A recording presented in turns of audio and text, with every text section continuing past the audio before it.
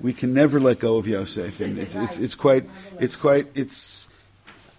obvious when you get to this. But first of all, there has been an anonymous donor for this week and next week and the following week.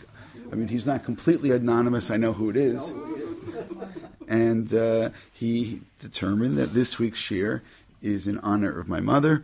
When we start reading Sefer Shemot, so we always think in I'll call it a dual manner. One way of looking at it is the continuation of the previous story. And if we continue with the previous story, so then it's quite obvious, at least to me, I don't know about to you, that the most important character in the last third of the book of Bereshit was, in fact, Yosef. So part of that thought, so where is he and what happens and what impact will remain from him, will be one of our thoughts. And the text itself deals with it. I think it deals with it much more than we note, which is actually what I want to get to. And the other thing is that we do is that, and I hope we do this, because I suspect we don't do anything. I suspect we just read without thinking. We turn learning into davening, and we turn davening into mindless banter. So that's a little unfortunate, right? It's like people say they don't learn Daf Yomi, they daven Daf Yomi. Okay, Daf Yomi becomes Psukei de Zimra, or even better, it becomes Korbanos. So once when I was in Rabbi Soloveitchik's class, he goes, you're allowed to say Korbanos in the morning. Like it was. He was very gentle sometimes in how he said that you were allowed to say it. This is after a very learned explanation into what each line there, what it was doing, and why we say it, and how we're to understand it. So, like, one of the other things that we should do is to say, okay, we have a new book, and we had an old book, and sometimes when we look at books, then we compare the books. So therefore, to what extent Sefer Bereshit will be similar or dissimilar, or compare or to contrast with Sefer Shemot. And there's a lot to talk about that, just in terms of the more, again, much larger issues in terms of books. I mean, the first thing that I can say is that the timeline in Sefer Bereshit is much longer than the timeline in Shemot. And as you go from book to book to book, the timeline gets shorter and shorter as you go on, which itself is interesting, but still is nonetheless something which is worthwhile to note. So, I mean, there's something which I think the Hebrew way of referring to this is called parshanut. The old English way, exegesis, they would call it, and today the fancier way would be to call it intertextuality. That's the... Oh, where have you been? Does not that sounds great? Very intelligent.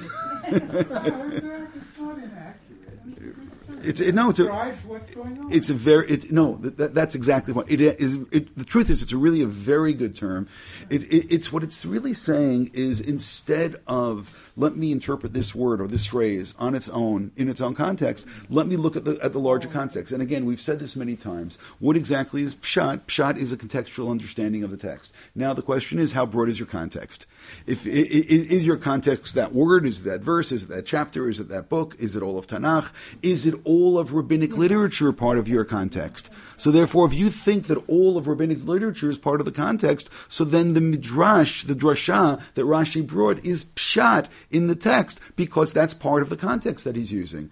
And instead of people making what, for us, it's obvious there's a difference between pshat and drash, sometimes that's artificial in terms of the people that were actually discussing it, because for them that was the context. So therefore, to what extent is Rashi going to be willing to give an interpretation which runs against Chazal? He can't, because that's pshat. But what made it pshat?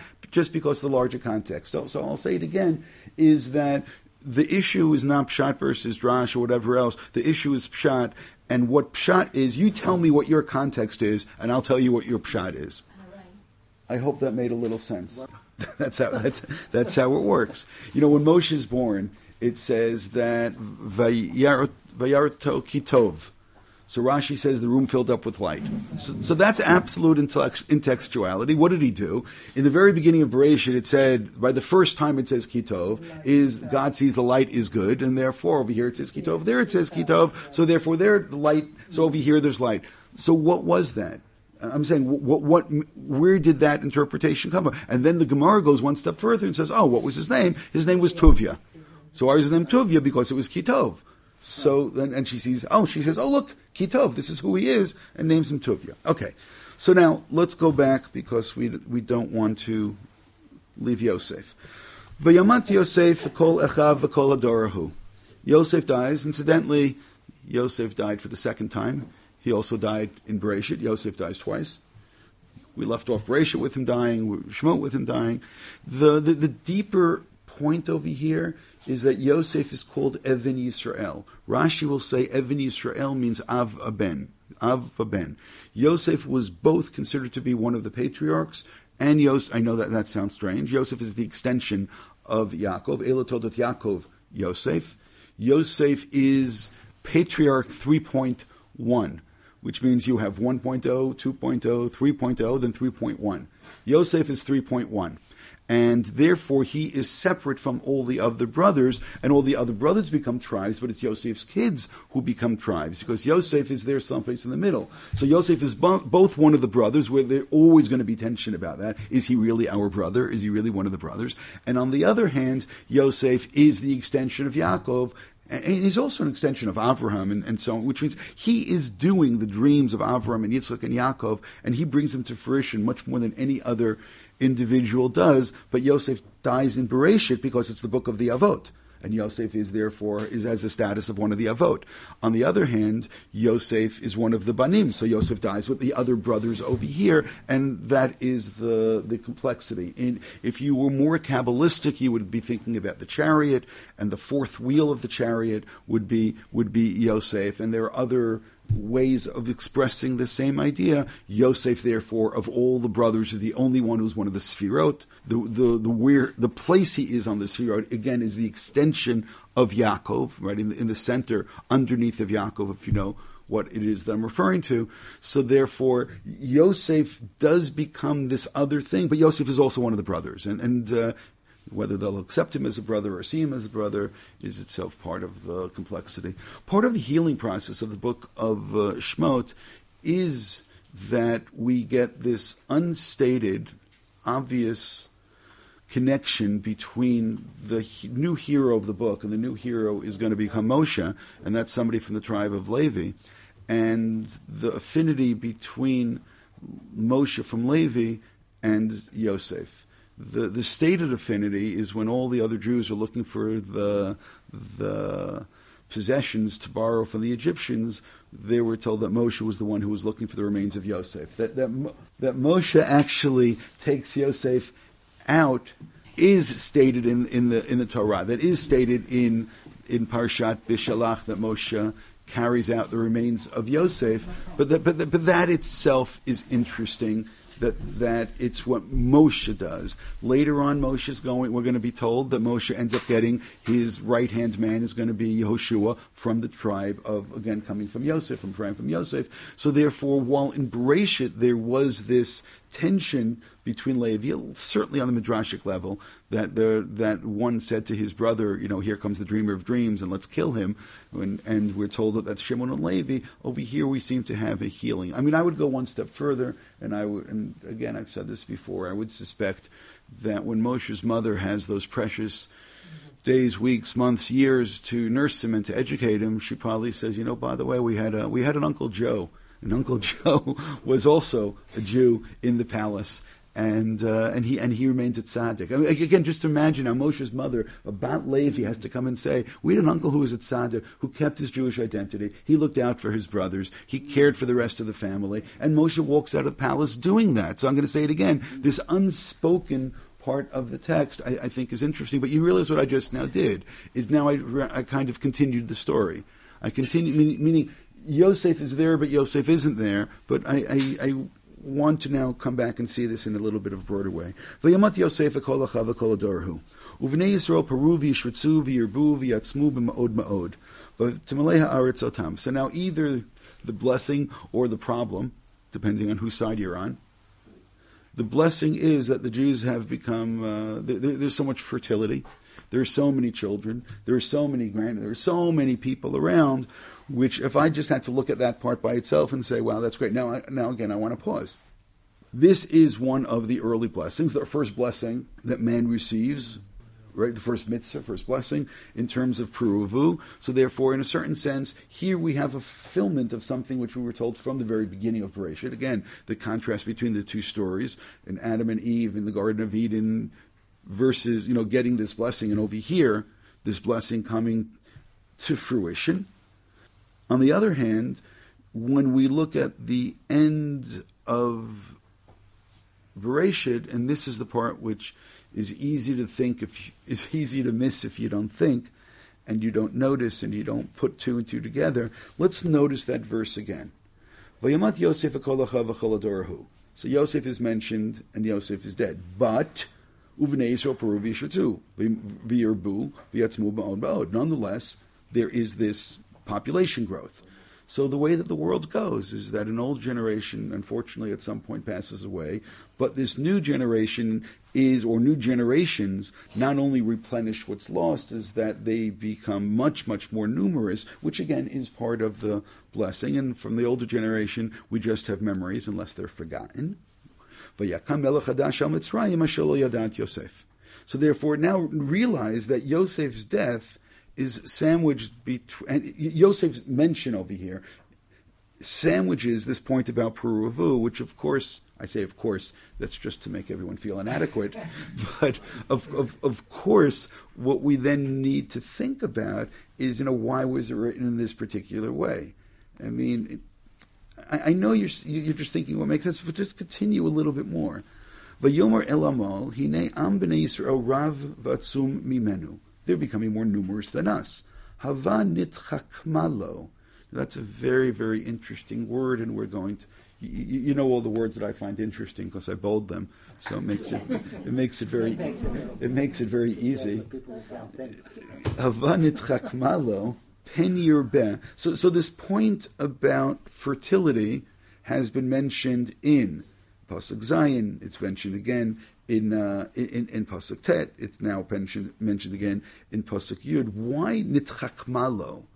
We're gonna let's outsmart them. Let's deal with them. But the word chachma is going to be one which we're going to come back to. Then it talks about some of the servitude, slavery. So again, these words are coming back again and again. The ribori and vayifrots and so on. Rav, Atzum, and Yirbu, V'yatzmu, and so on. Nonetheless, they try to stop, they try to break the mood by giving them very difficult work. Vayom Melech Mitzrayim, I'm in Pasuk Tetvav. Vayom Melech Mitzrayim l'miladot ha'ivriot. By the way, we don't know if these women are Jewish or not. If it's the Jewish midwives or the midwives for the Jews, we don't know which way that's to be read.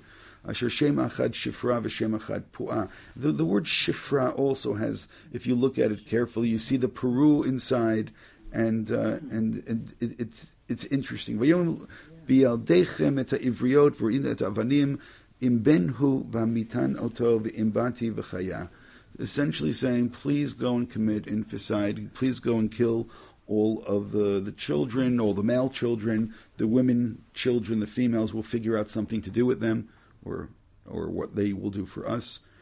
Nonetheless, vatir enahim ladot et elokim v'lo asu kasher diber aleim melech Mitzrayim v'techayen et yeladim. So as much as we're told that the redemption is going to come, or this redemption came because of the righteous women, we just now met our first righteous women.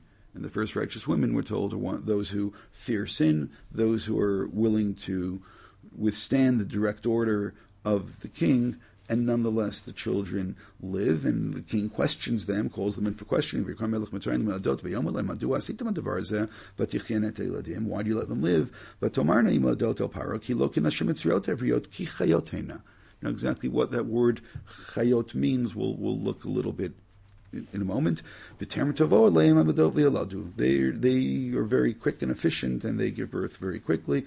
Again, this commentary about God's looking down at the world with approval is similar to that, and God sees that it's good. So you realize it's not just when Moshe is born in the next chapter. You already have this God's involvement over here at this point. V'yirev ha'am v'yatzmu ma'od. V'yiki yeru'ah yimadot etelkim, and so I'm skipping a little bit. And now Paro comes up with a new plan. Let's take all the males and let's throw them into the river, because that's not as messy, likely, as the actually killing them. One wonders out loud regarding the daughter of Paro, who chooses this to be her location to go for her swim.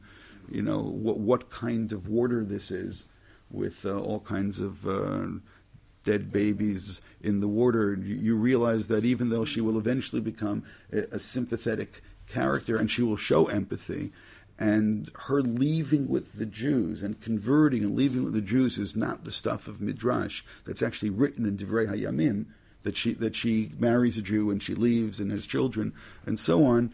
But one wonders what is going on. I do like the Midrash that says, she was going to the mikveh. She was going to cleanse herself from avodah zarah. She was going in order to go undergo this transformation. But again, I wonder the choice of water, which is chosen over here, because there's the Ganges River. I mean, that's all put all these dead bodies. Because everybody goes.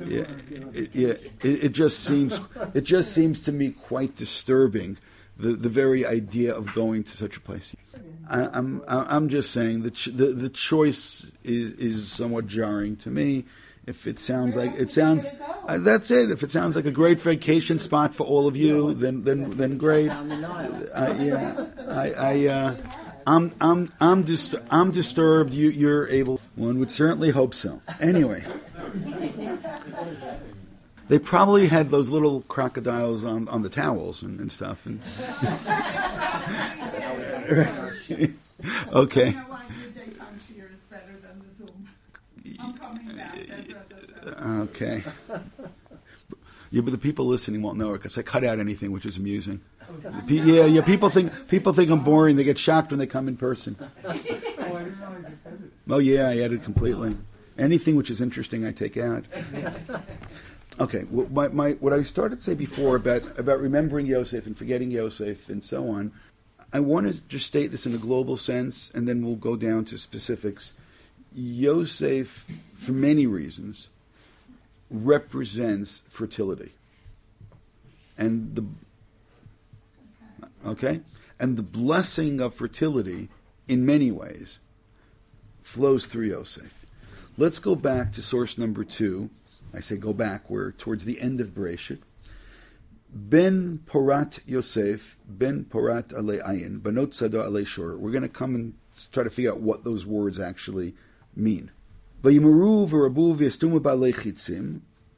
We'll skip a little bit. No, Vateshev Beiten Kashtov Yevuzarei Yadav Midei Avir Yaakov Misham Roeh Even Yisrael. That's the Even Yisrael, the rock of Israel, or as Rashi suggested, maybe it means Av V'ben.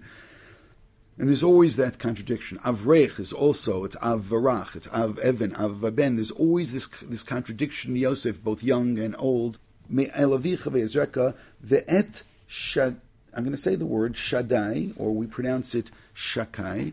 Now, if I would have asked you in the middle of the verse right here, what does that name connotate? So most likely somebody over here would tell me something about a mezuzah, because that's probably the first thing that we connected to it. Ve'et Shaddai ve'yavracheka, brachot shamayim me'al, blessings from heaven above, brachot tahom, and blessings from below. Again, it's the Av Vaben, old and young. It's this duality of above and below. Brachot Shaddayim v'racham, blessings of the breasts and of the womb. So I don't know how I can possibly say that there's a blessing of fertility in a stronger sense than the words that actually are written over here. Which means Yosef's person, Yosef's tribe, the blessing it receives is Berchot Shaddayim V'racham. You now hopefully will go back and look at the name of God used over here, Shaddai, and look at the similarity to Shaddayim. which means it is some kind of a name of God which will connotate the flow of something. Again, a breast is the flow of milk from the mother to the child. Again, this adult and the young, right? Av, ben. Over here, it's the mother and the child. And as much as but that's exactly the blessing over here is for the women to have children and the name of God. Now, we're not going to do all of this right now. But if you want as your homework, you can look for every single time the name Shaddai is written in the Torah. You can see wherever it's written, it becomes the first time in Bereshit when Avraham is commanded to get a Brit Milah. And in a certain sense, that now will begin a new type. That's when Avram's fertility really begins in a Jewish sense with the circumcision. And from there, every single time it's going to be used. Sometimes you have to work harder, sometimes not as hard, but the name is always going to be connected to fertility. And more than anyone else, the name is connected to Yosef. The only time that you're going to have a hard time is when Yaakov thinks that Yosef is dead, and he mentions it in that context. Yosef is dead, and he mentions Shakai, but that's really because of it's the opposite of the same phenomenon, is that if there's no more Yosef, where's going to be this blessing? And how is it going to continue? So this idea then that it states that Yosef dies, Uvnei Yisrael paru v'yishritzu v'yirbu v'yatzmu b'ma'od ma'od. I hope that you now realize that description is not a random description after saying, and Yosef died, but the blessing is there. And then you're going to continue the king, Alod Yadat Yosef, but nonetheless, there is this fertility which is taking place, which means even though you don't see Yosef in front of you, now you have to wonder if somehow this blessing has impact. Again, Yosef has impact in other ways that we wouldn't have thought of necessarily. And when you think about Yosef's interpretation of Paro's dreams, that now there will be produce, which is also Zra'im, in terms of the world, is a similar phenomena to Zera in terms of people. It's interesting that it's Yosef who now interprets that dream that there will be plenty, and then Yosef is the one who becomes the beneficiary in a certain sense in terms of this, in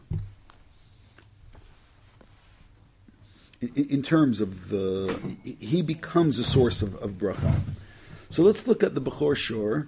By the way, I hope you recognize how appropriate it is to use the Bechor Shor in context with Yosef.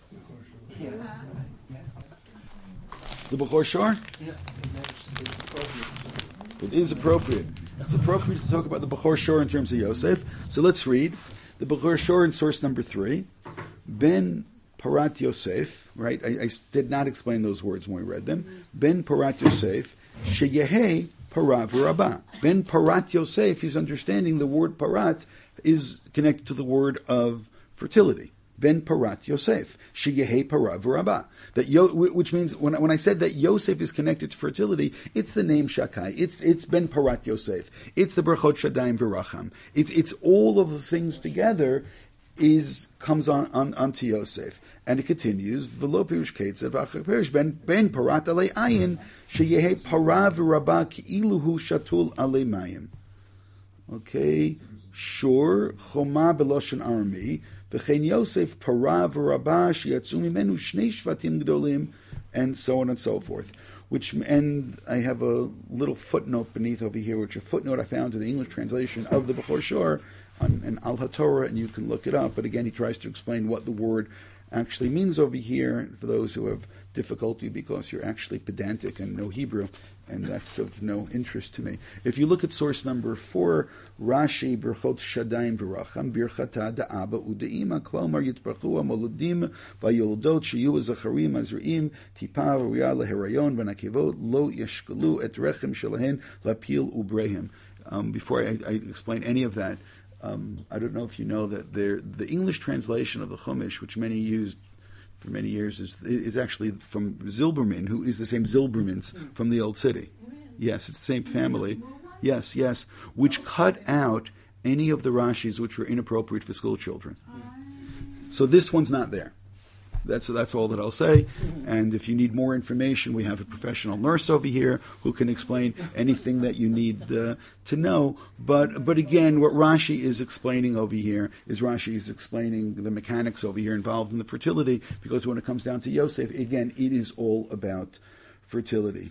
The Datzakeni Baliatosot Berchot Shadayim Pirish Shetehei Kishi Yizra Yosef Mitbrachot Baharbei Chalav Lahanik B'neiim V'Shetehei Lahem Banim Harbei Merechem Shalahem Velotia Mashkela Bakara Behem Me'arav of Moshe. Again, getting to the same point, which I don't know if I needed the commentaries to say this, because I think this was as obvious as one can possibly have in terms of this connection between Yosef and fertility. Note as well that when Yaakov is talking to Yosef, we just now went back a chapter in source number 6. Vayomer Yaakov el Yosef kel Shakai. Again, it's the same name which is used, and I'll say it again. It's used more with Yosef than with anybody else, but only in context. And it's not the covenant. It's not there by the Brit Bein Abtarim. It's not there. It's not. It's only by Brit Milah, which is again specifically to the point over here. So it's El Shakai, and I received the blessing again of fertility from God, where God says to Yaakov, "You will have many children," right, and so on. Again, if you don't know the words mafricha v'hir beticha, that's pru or revu, that you will become numerous. And you become many. And I also find it, okay, you know what, I'll stop there. On the bottom over here, it says, V'yidgu l'rov b'kerev ha'aretz. So what exactly, V'yidgu l'rov? Again, l'rov means plenty. Exactly. It means plenty. So Rashi writes, V'yidgu kidagim halalu sheparim v'rabim v'ein ayin hara shalet behem. So I'll say it again, that the blessing of fertility connected to Yosef is in so many ways, at so many times, it's constantly there. And now when Am Yisrael are in Egypt, and now they start to multiply, one, at least has to make note of it and realize that there's something over here which is happening, and that mentioning of Yosef over there was not just an insignificant mentioning. In source number 8, we're going back now, if you want to go and look at source number 1 again, and Pasuk Yud Tet. In Pasuk Yud Tet it says, Ki chayotena. Now again, note that when Paro starts with his plot, it was in Pasuk Yud, Havei nitchakmalo. Right? Let's be wise with them. And now over here, the Pasuk says that Ki chayotena. We didn't know exactly what that means. So the Targum in source 8 says, Arei chakimin.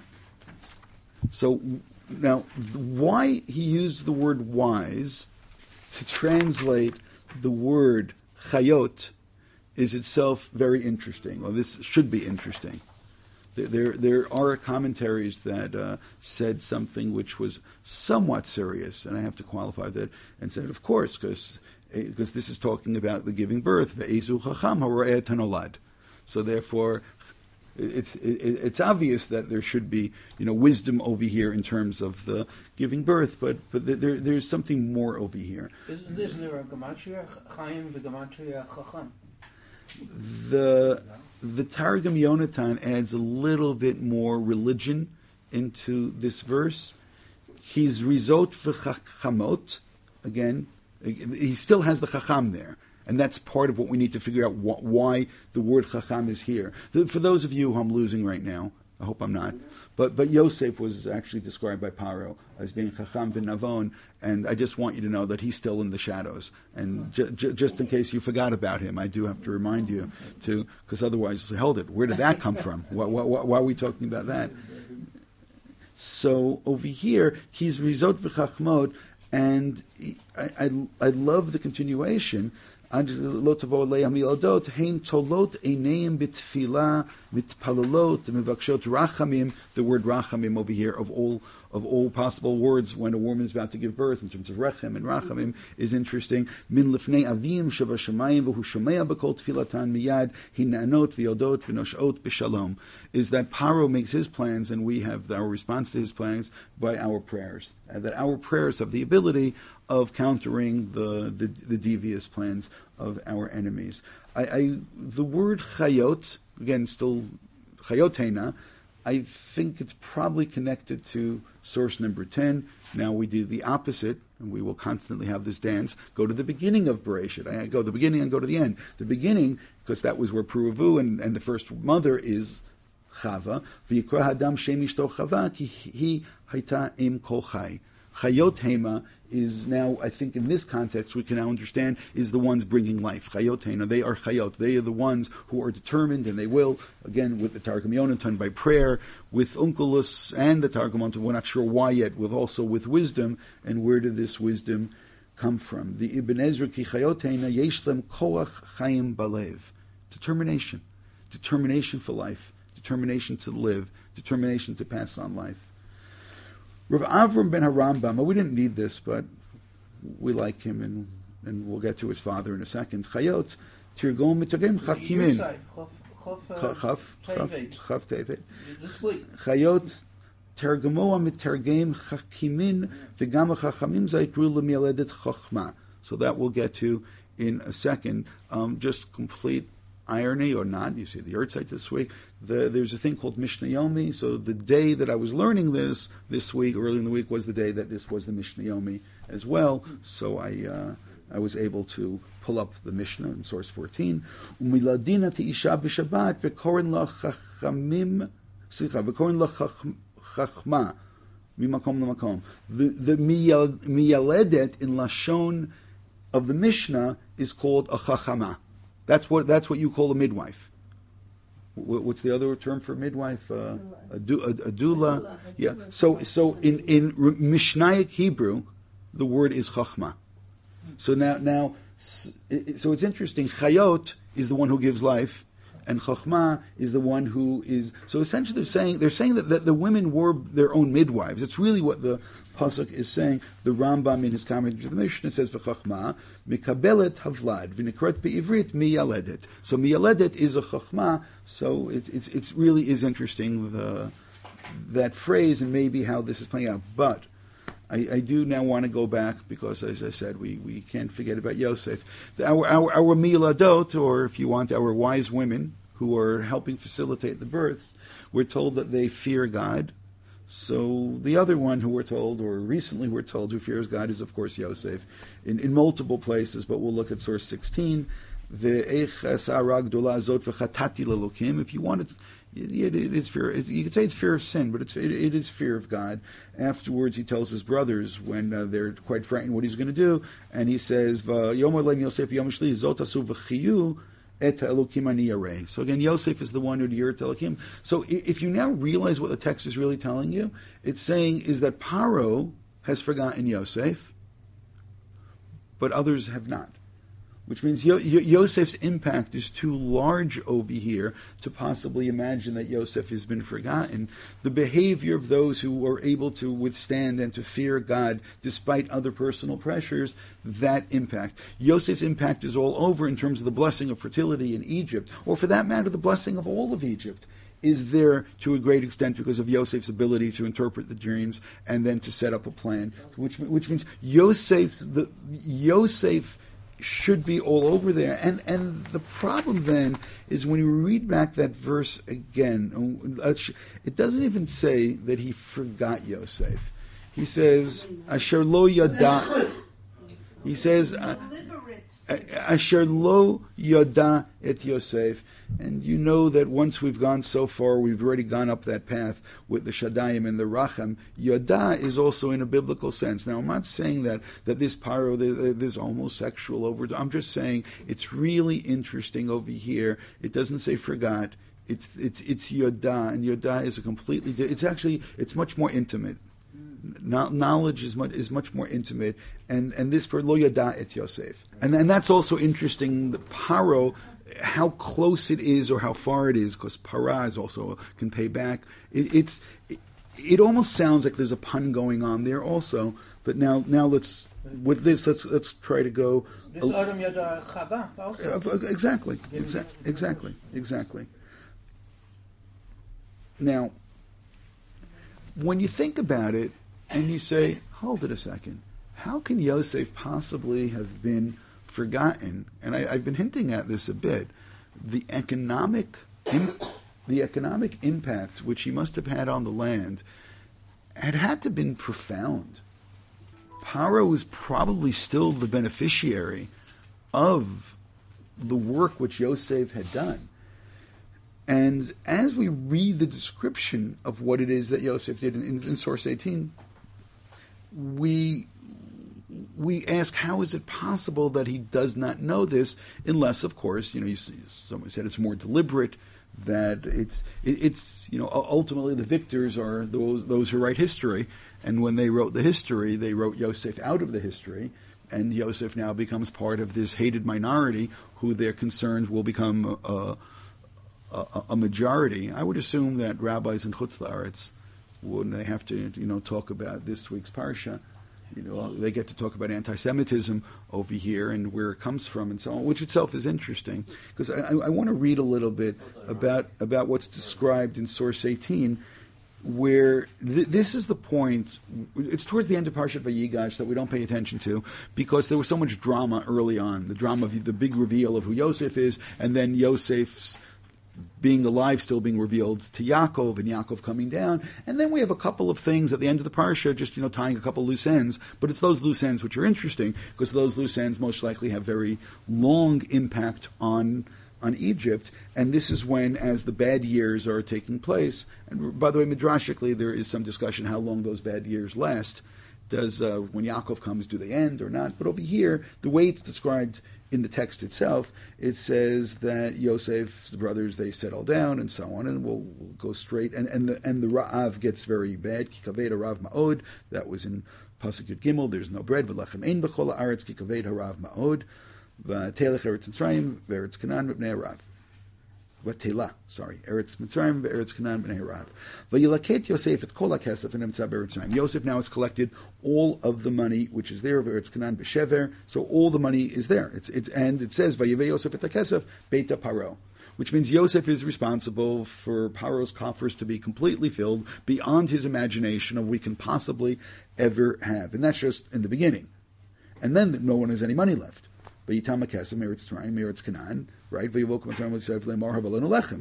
us bread. And it isn't interesting, there's no bread, give us bread, and so on, just in terms of the Pesach story. There's going down to Egypt. Of leaving Egypt, there's also no bread then. You also have all the kids complaining, give us bread, we want to eat something, right? So it is interesting. This is part of the same story, even though this is the Sefer Bereshit side of the story, and it's going to come out in Shemot, but we have no bread. And now Yosef, Havu miknechem ve'neh lechem miknechem im afes kesef. So now Yosef is acquiring the cattle, and we go from there to the next year. 1 second. Vayavi et mikneim el Yosef yitain lehem Yosef lechem vasusim v'v'kneh hatzon v'v'kneh bakar v'chamarim. Now Yosef owns all of the livestock and all the animals, and again for Paro, and then it runs out again. And they say, you know what? So then at this point, gam anachnu gam admotenu kanuoto, ve'et admoten belechem. And at this point, it's also going to be that the land and even the people themselves are all going to be acquired. V'yiken Yosef et kol admat Mitzrayim leparo ki machru Mitzrayim ish sadeu ki chazak aleim harav. V'tihiyeh haaretz leparo.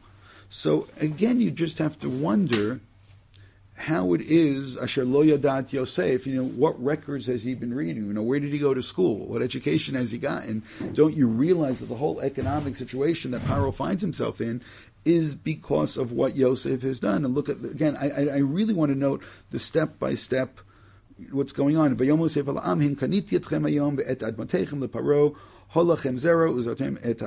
now you can go and you can start working, and the people's response in Kaf Hey is Vayomur Hachitan, you've given us life. It's like they're thankful for this. Nimtzachein b'nei Adoni vayinu avadim leparo. Yosef and then the takeaway at the very end is that Yosef sets up a economic taxation, which is stated as follows: that the maximum amount of taxes was only 20%. I want to know who wants to sign off on that right now. The same kind of a taxation system.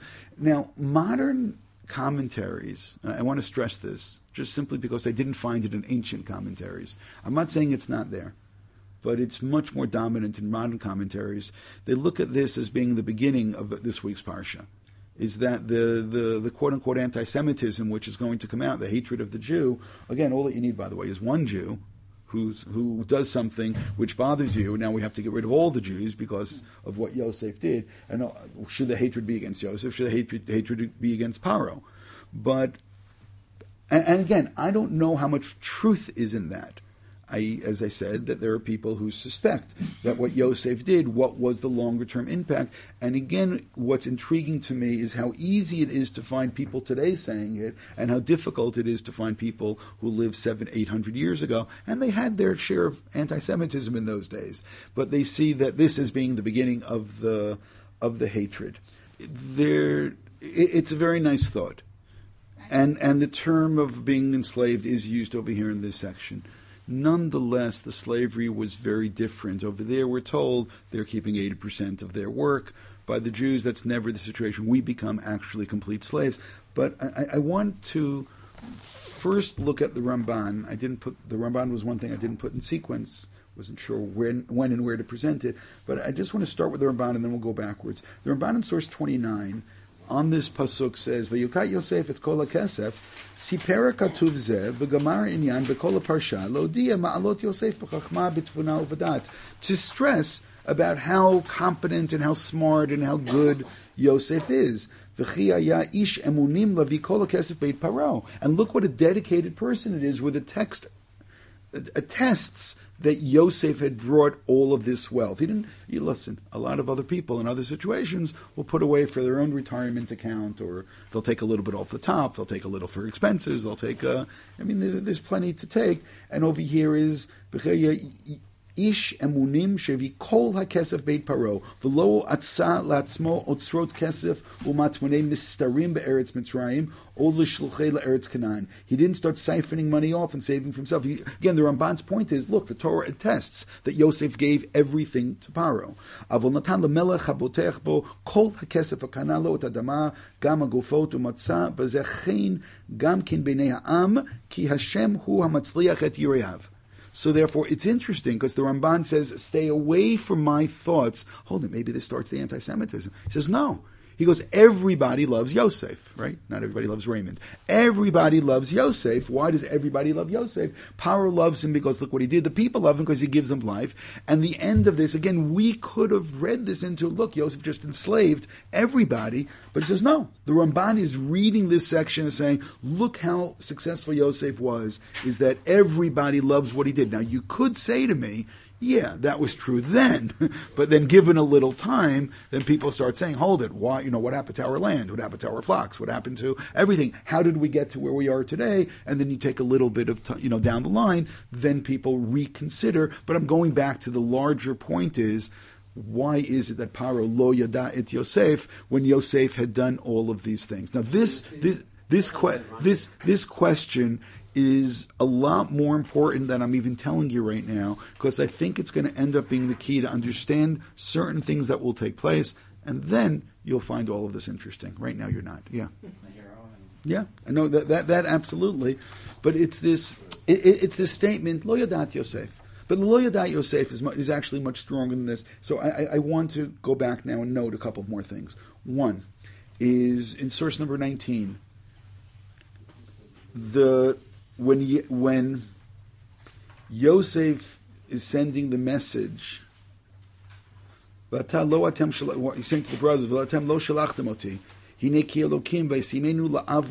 whatever that means, la'av l'paro, is a very interesting way of describing the relationship. Rashi writes, chaver upatron, right? A friend, a patron, somebody, there should be this close relationship. One of the Balatos, Rebbeinu Yuchas, on that other term that I mentioned in passing, where Avreich lashon shem minui v'gdola, klomar av l'malchut, Avrach, not old and young. Uveloshon Talmud lo racha v'lo bar racha. It's the way that you describe a king. So Yosef is an Avreich. The Avreich is that he is the advisor of Paro, the one that Paro, in a sense, looks up to. So again, going to this point of the friendship. Now, the Midrash in 22 is going to point out what needs right. It's going to point out something which is interesting, but we'll read 23 first, and then you'll note it. Then you won't need the Midrash. In source 23 it writes, V'achar bo Moshe v'Aaron v'amru el Paro, Ko amar Hashem Elokei Yisrael shalach et ami v'yechogu li b'midbar, v'yomu Paro, mi Hashem, asher ishma b'kolo l'shalach et Yisrael, lo yadati et Hashem, v'gam Yisrael lo ashlach. Now the lo yadati is the same, asher lo yadat Yosef, which means it's not just Yosef who's not known, it's also God is not known. But you should realize that those things actually go together. And that's part of the whole situation when Yosef ends up standing in front of Paro. Do we have this anyplace? I hope that we do. In source 25, we have the whole dream described. I want to go to the second part of this. Let's look at Pasuk Lamed Chet. V'yomer Paro el avdav hanimtza kazeh isha sheruach elokim bo. I mean, Paro knows about God. Yosef introduced him to God.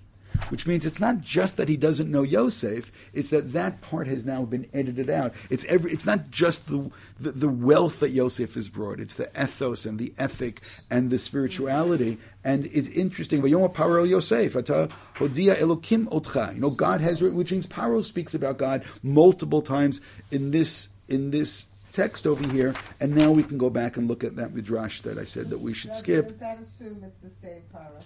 No, you don't have to assume it's the same Paro. But, these are Paro. Look, in the Egyptian, part of the problem, this is more of a problem for next week and the week afterwards, is we've attempted over the years to try to line up different gods in Egypt with the different plagues as they were taking place. And the problem is the false positives, is that they had so many gods in Egypt, they had a god for everything and beyond. So of course you're going to be able to match it up, because every aspect of life, there's a god. So it's the false positive here, which means they have no problem collecting gods. So therefore, the God of the Hebrews was one that should be on file someplace, because look at all the blessing that became because of this God. Again, just because you're polytheistic doesn't mean that you can't believe in what other people believe in a monotheistic God.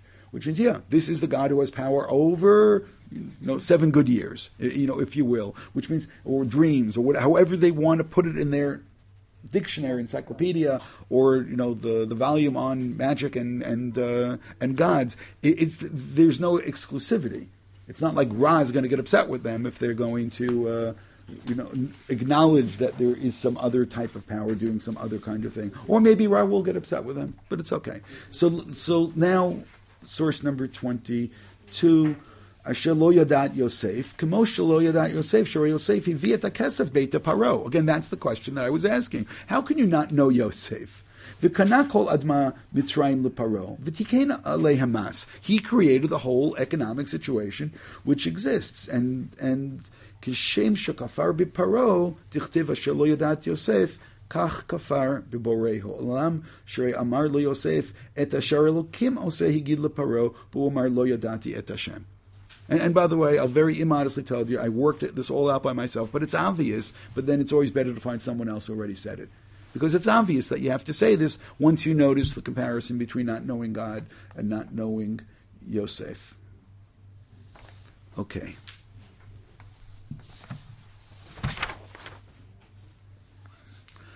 The Midrash in 24 plays a little bit with how this happened. We'll turn to the second side of the page where it's bolded. Rabbanan Amre, Lama, source 24, Rabbanan Amri, Lama Karamela Chadash, Velo Paro Atzmo Haya. So this is assuming it's the same one. Ella, Sha'amro HaMitzrim LeParo, Bo V'nizdaveg L'umazu. Let's go. Let's sort of like Shechem. Let's become one with them. Omer lam shotim atem ad achshav mishalahem anu ochlim behech nizdaveg lahem ilula Yosef lo hayinu chayim Okay, but I just want to stop there for a second. That it's great that this midrash puts into Paro's mouth, what are you talking about? Everything we have here is because of Yosef. How can you, okay. Kevin shelo shama lahem horidu mikis'o shlosha chodoshim. And I don't know how this works in Egyptian political theory, that you just remove the paro when you feel like it. But it says here they removed him. Ad shalom kol ma shetem rotzim haredi imachem v'yeshivoto laficha tivei kamelech chadash. So this is claiming that the set, meaning this is where you can go back and now and look for your anti-Semitism and say, oh, it actually is coming from the people, and the people forced this upon Paro. Paro, of course, knew the truth, but he was forced to look at this in another way, and it's interesting to see the continuation of the Midrash, because it also claims that the Jews forgot Yosef. That's very important. The Jews also forgot Yosef's righteousness and Yosef's B'Hashem bagdu ki banim zarim yaldu atayo chalem chodesh et chelkehem l'lamdecha kishemet Yosef hipiru brit milah. Now remember, the name Shaddai first comes there. When Yosef died, then no, we don't need to do this Brit Milah. And again, part of Yosef's greatness is that he's Shomer HaBrit. Yosef is the one who withstands having these relations with the Eshet Potiphar. Amru, Nia Kimitzrim, let us be like the Egyptians. Mikana Talamed, Shemosh Malan Mitzim Mitzrayim, and we'll leave it at that. By the way, the word Malan is really interesting. He did Brit Milah to them. The reason it's interesting is about the thing that happens by the Malon. And the Malan and the Malon along the way, that also then becomes much more interesting, because that's where the Brit Milah took place. So we're going to leave that over here. Which number was Lakach Moshe. No, which number? We're still in 24. So at the very end, it also uses that same thing that I pointed in the previous Midrash. Klomor hayoma shelo yadat Yosef lemachar hu atid lomar lo yadati et Hashem. Which means these things go together. It's the rejection of God, the rejection of Yosef, rejection of that, which means it's a rewriting of history. That's really what it is. It's a rewriting of history, and we're quite familiar with that phenomena. Okay. Now we have a little bit of time left, so let me go back to things which may not be as obvious. That Yosef will one day be forgotten may have been known by Yosef. He may have known this more than anybody else knew this. And now I just want to think a little bit about Yosef and how Yosef rises to power. Yosef rises to power because he's able to interpret the dream and tells Paro that there's going to be 7 good years and 7 bad years. And there's 2 separate dreams over there, which are really one dream, and one is with the stalks and the other is with the cows. And the word cow is really interesting to me. And we're going to come back and we're going to look at the Midrash, but first I want to say something which you will think is completely preposterous. But that's okay. I can say it before you. In source 25, V'hinei min ha'yor alot sheva parot yafot mar'eh. 7 beautiful parot. Now, what's interesting about the beautiful parot is that the last thing described in terms of its beauty was actually Yosef, and that's in source 27, where it says, "Vayazov et kol asher b'yad Yosef v'yilada yitom u'ma." It's also interesting, lo yada, right? Asher hu ochel v'yi Yosef yefei Torah v'yefei mar'eh. That Yosef is very good looking, and then you have this very good looking cows, which of course you'll say to me, what in the world do the cows have to do with Yosef except for a couple of things? One, and this is only getting halfway there, but not all the way there, and that is that Yosef will later be described as a shore. So the shore and the parah is not all that far from one another. They actually have a relationship. It's not that far. But Yosef is described as the shore, and the shore is a beast of burden. The shore is something which is actually involved in the working the land in order for the land to grow, which means those 2 dreams are, when Yosef says, no, they're really connected, the 2 dreams, yeah, they're connected. They're connected in terms of working the land, but now it didn't have to say beautiful cows. I just want you to understand that. It could have said nice fat cows, zavtig, right? It could, excuse me. Do my Syrian friends know what zavtig is? It's Yiddish for fat. But you would describe it as healthy. It's a healthy fat. It's a big. It's like saying a nice piece of horse flesh if you're into racing in the South. Yeah. 200 years ago. Yeah. Zaftig. Zaftig is it's a healthy fad, if anybody can imagine such a thing anymore. So it didn't have to say beautiful. So this beautiful cow, symbolic of something. So I'm going to throw this out there for a second, and then I have to try to bring some kind of evidence that someone else had bizarre thoughts like this before me. And that is, actually somebody said, okay, let me go back a second. The connection between Yosef and the cows is something which I thought about for a while. But someone else said to me, now the next line, and then I said, should I quote you? He said, no. So I said, okay, I'm not quoting. And that is that when Yosef has this dream that the skinny cows are going to swallow the pretty cows, I want to stress this now, Yosef may have then had a premonition that one day he's going to be eclipsed as well. Which means that if Yosef is represented by all of the, meaning who is Yosef? Yosef knows how to take advantage of those good years, but Yosef represents the good years. But if there are good years, there are bad years coming now. When Yosef is alive during the bad years, it's good, but does Yosef know that one day Yosef is going to be eclipsed? And that's really what we're up to right now, is that Yosef now has become eclipsed. So I hope at least some of you are a little bit intrigued with this. And now let's go to, so we saw 27, and now let's look at source 28. Now, 28 is Midrash Rabbah.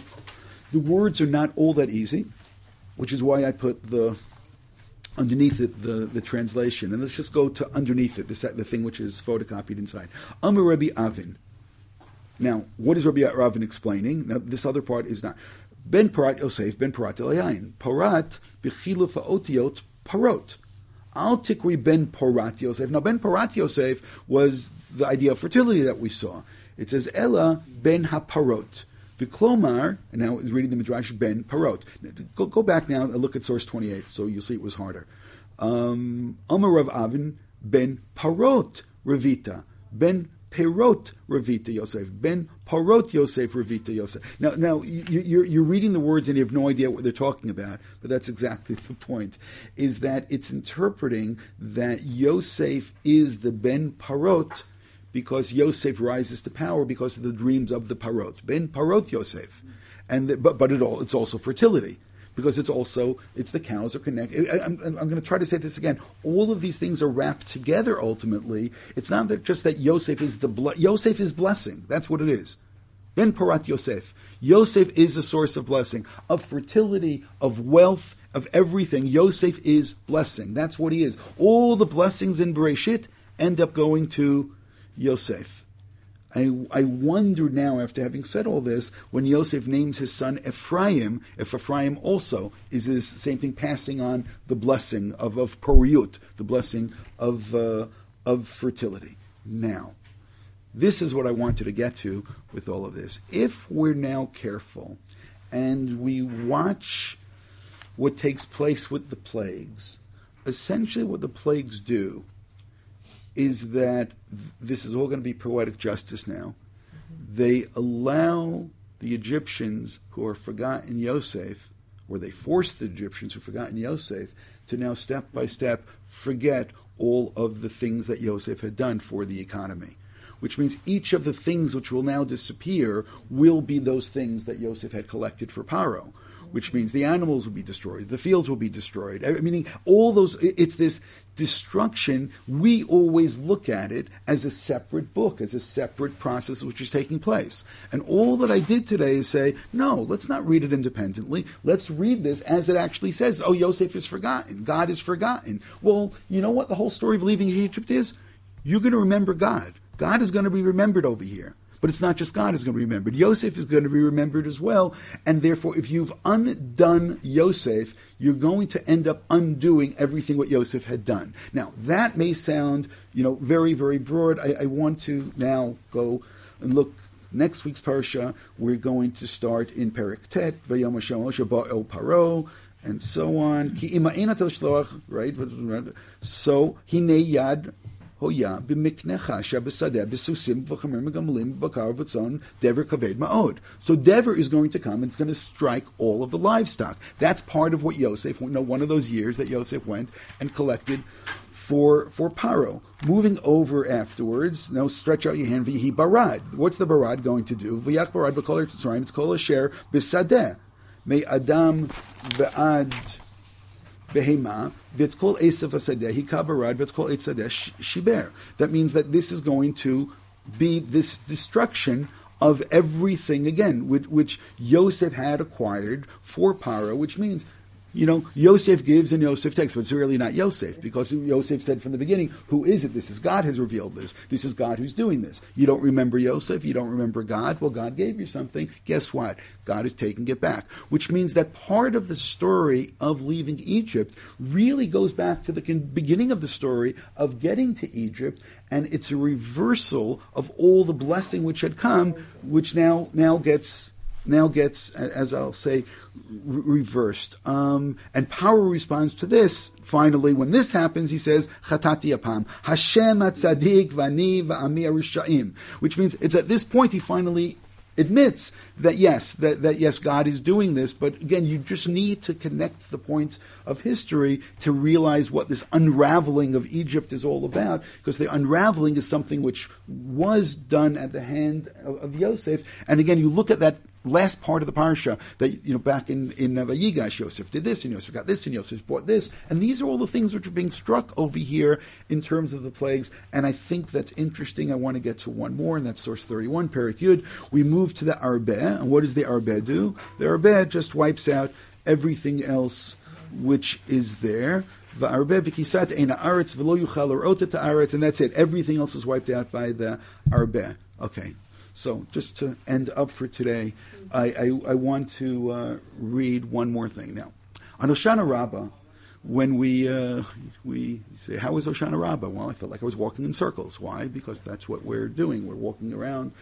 And we say on Hoshana Rabbah, 7 times we have Hoshanot. Now, a lot of these are difficult, and people don't know what they're saying. They don't understand the words, which is unfortunate. And, as I said, you have to read them and study them a little bit before. And I want to focus on the last one, on the 7th one. In a certain sense, the 7th is the culmination, but there's another reason for wanting to do this, and I'll explain only afterwards. It says over here, Hoshana Rabbah, source number 32.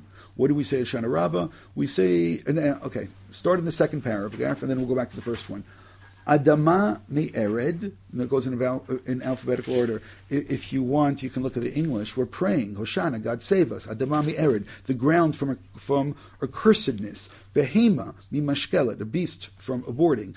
Goren migazem, dagan midaleket, hon mimeira, va'olch mimama, zayit mineshel, chita michagav, teref migova, yekev miyelek. Those of you who want your good wine that year, you need at this point to pray that the grapes should be saved. Yekev miyelek, kerem mitolat. Right? You don't want your kerem to be, to have tolaim. And so on and so forth. And this whole thing is about the land. It's about the produce, that things should grow and everything should be fine. And at the end we say, because it's the 7th one, we say, Tzadik Hashem b'chol drachav v'chasid b'chol masav. It's interesting because that's actually what Hashem, Tzadik, vani Rishim, it's the Tzadik. Now, what you don't necessarily understand, and we have to go just a little bit Kabbalistic over here for you, the first paragraph that I skipped is the other 6 that we say. The first one is Chesed, the second one is Gvurah, the next one is Emet, next one is Netzach, the next one is Hod. Why? Because these are the various Kabbalistic ideas, because what we have over here is that it's Tzadik Hashem b'chol drachav v'chasid b'chol ma'asav. This one is connected to Yosef. Of course, that Yosef is Yosef at Tzadik, which means when we're praying for the land to give forth its produce, we are channeling the bracha and the power of Yosef, which of course is the power of God, which is flowing through Yosef. And therefore, you go back and you look what Paro is saying when all of this has fallen apart, when all of this has been reversed, where he says, Hashem at-Tzadik, v'ani v'ami Rishaim, that becomes just so interesting in terms of Jewish theology, because it's Yosef at-Tzadik is the one who brings about all of this blessing, and now everything which Yosef has brought has now completely disappeared.